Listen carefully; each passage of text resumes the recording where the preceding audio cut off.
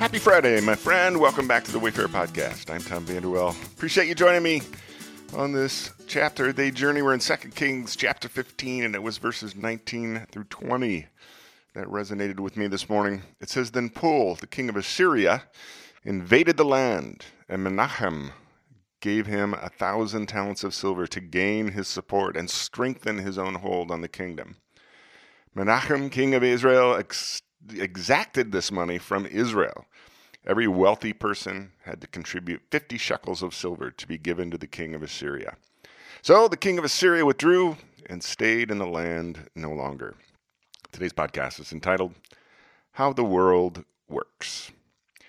When I was just out of high school, I took a manual labor job that I knew would only last 4 months until I went to college. And because of that, I chose not to join the union, as was my right, because I knew it was just going to be 4 months, and then I'm going to be off to college. But I was bullied, coerced, and threatened until I quit. When I complained, I received a shrug of the shoulders. Kid, this is just how the world works. Another job I had as a young man was for a private company working inside a government building. Now, by federal law, there was no smoking anywhere in the building, yet 2 ladies sat at their desks every day smoking like chimneys as I passed by. When I asked about it, my boss told me that they were legacy employees, protected by the local political machine that had been in power for decades. They could do whatever they wanted. They were untouchable.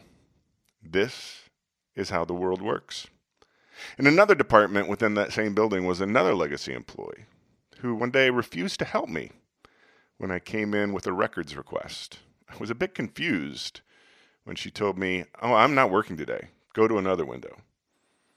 When I told my boss and coworkers what had happened, I got the same familiar shrug. This is just how the world works. Now, later in the journey, I worked for several different churches in different denominations. And again, I'm a young man, and I learned very quickly that there were the official boards and consistories that were set up to govern the church.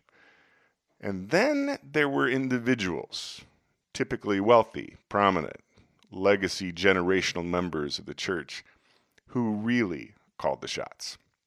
By this time, I should have learned. This is how the world works. Today's chapter contains an overview of 5 successive kings of the northern kingdom of Israel.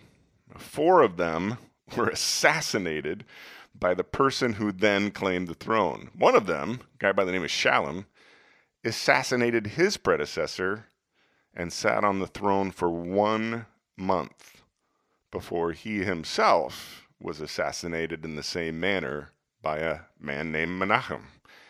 Whoever has the guts to assassinate the king gets the throne. This is how the world works. Menahem was a big fish in a small pond compared to the ascendant Assyrian Empire.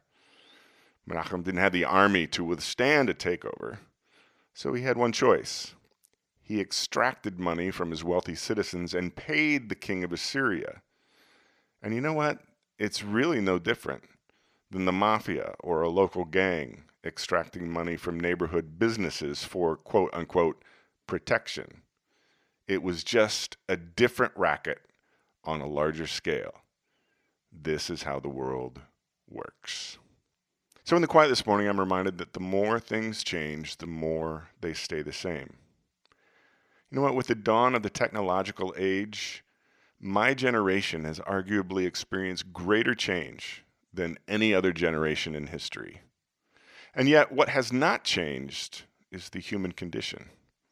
The culture wars being waged online, you know what? They're just simply a reboot of tribal warfare. Throughout COVID lockdowns, there were endless examples of those in power on both sides of the political aisle who made rules for constituents, then flagrantly violated those same rules. This is how the world works. And into this world, Jesus came to exemplify and prescribe an alternative. Before beginning his ministry, Jesus was approached by the evil one, whom Jesus referred to as the prince of this world. Now, the prince of this world offered Jesus all the kingdoms of the world, if only Jesus would bow to him. Now, that's quite an offer. I mean, think about it. Jesus could have all the kingdoms of the world and then change the world as he wanted in a top-down power grab. And that would surprise no one, because guess what?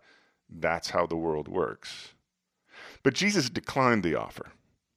Instead, Jesus asked me and all of his other followers to live, to think, to act, to speak, and to relate to others not as the world works, but as the kingdom of God works.